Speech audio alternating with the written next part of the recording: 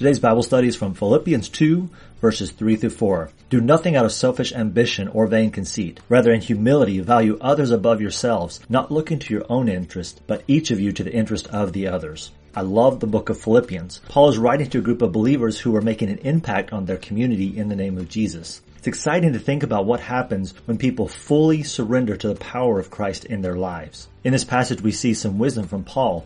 He's encouraging believers to have the same love, being one spirit and of one mind. He then describes what it would be like if we are of one mind. We would be humble, which he quickly defines as valuing others above ourselves.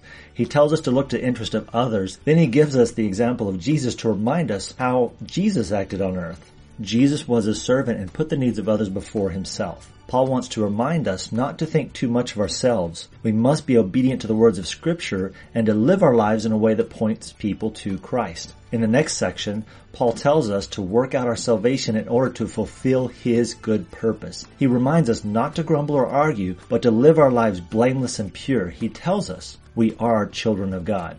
Think about that for a moment. We are called children of God.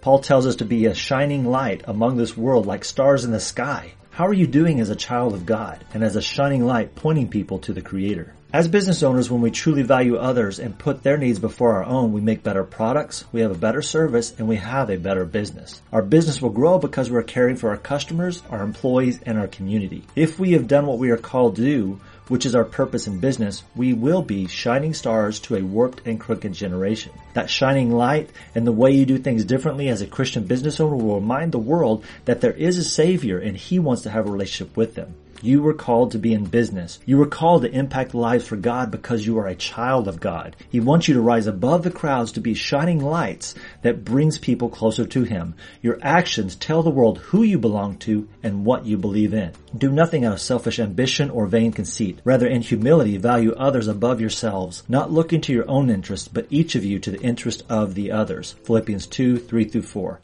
This is Reverend Lyle. Hope you enjoyed our quick Bible study. Remember to be blessed and be a blessing. If you want more ways to grow your faith and grow your business, visit ChristianBusinessRevolution.com, where you'll find articles, trainings, products, and coaching for the Christian entrepreneur. Go to ChristianBusinessRevolution.com.